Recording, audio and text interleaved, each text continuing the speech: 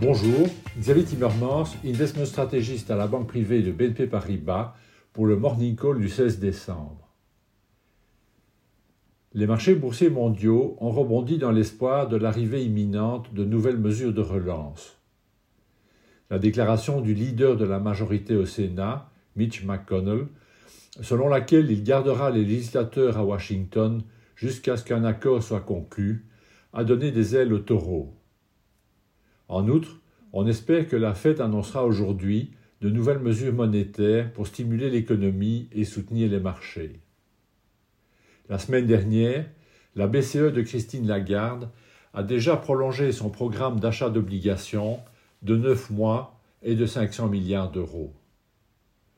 En fin de compte, c'est et cela reste un bras de fer entre les inquiétudes à court terme et les espoirs à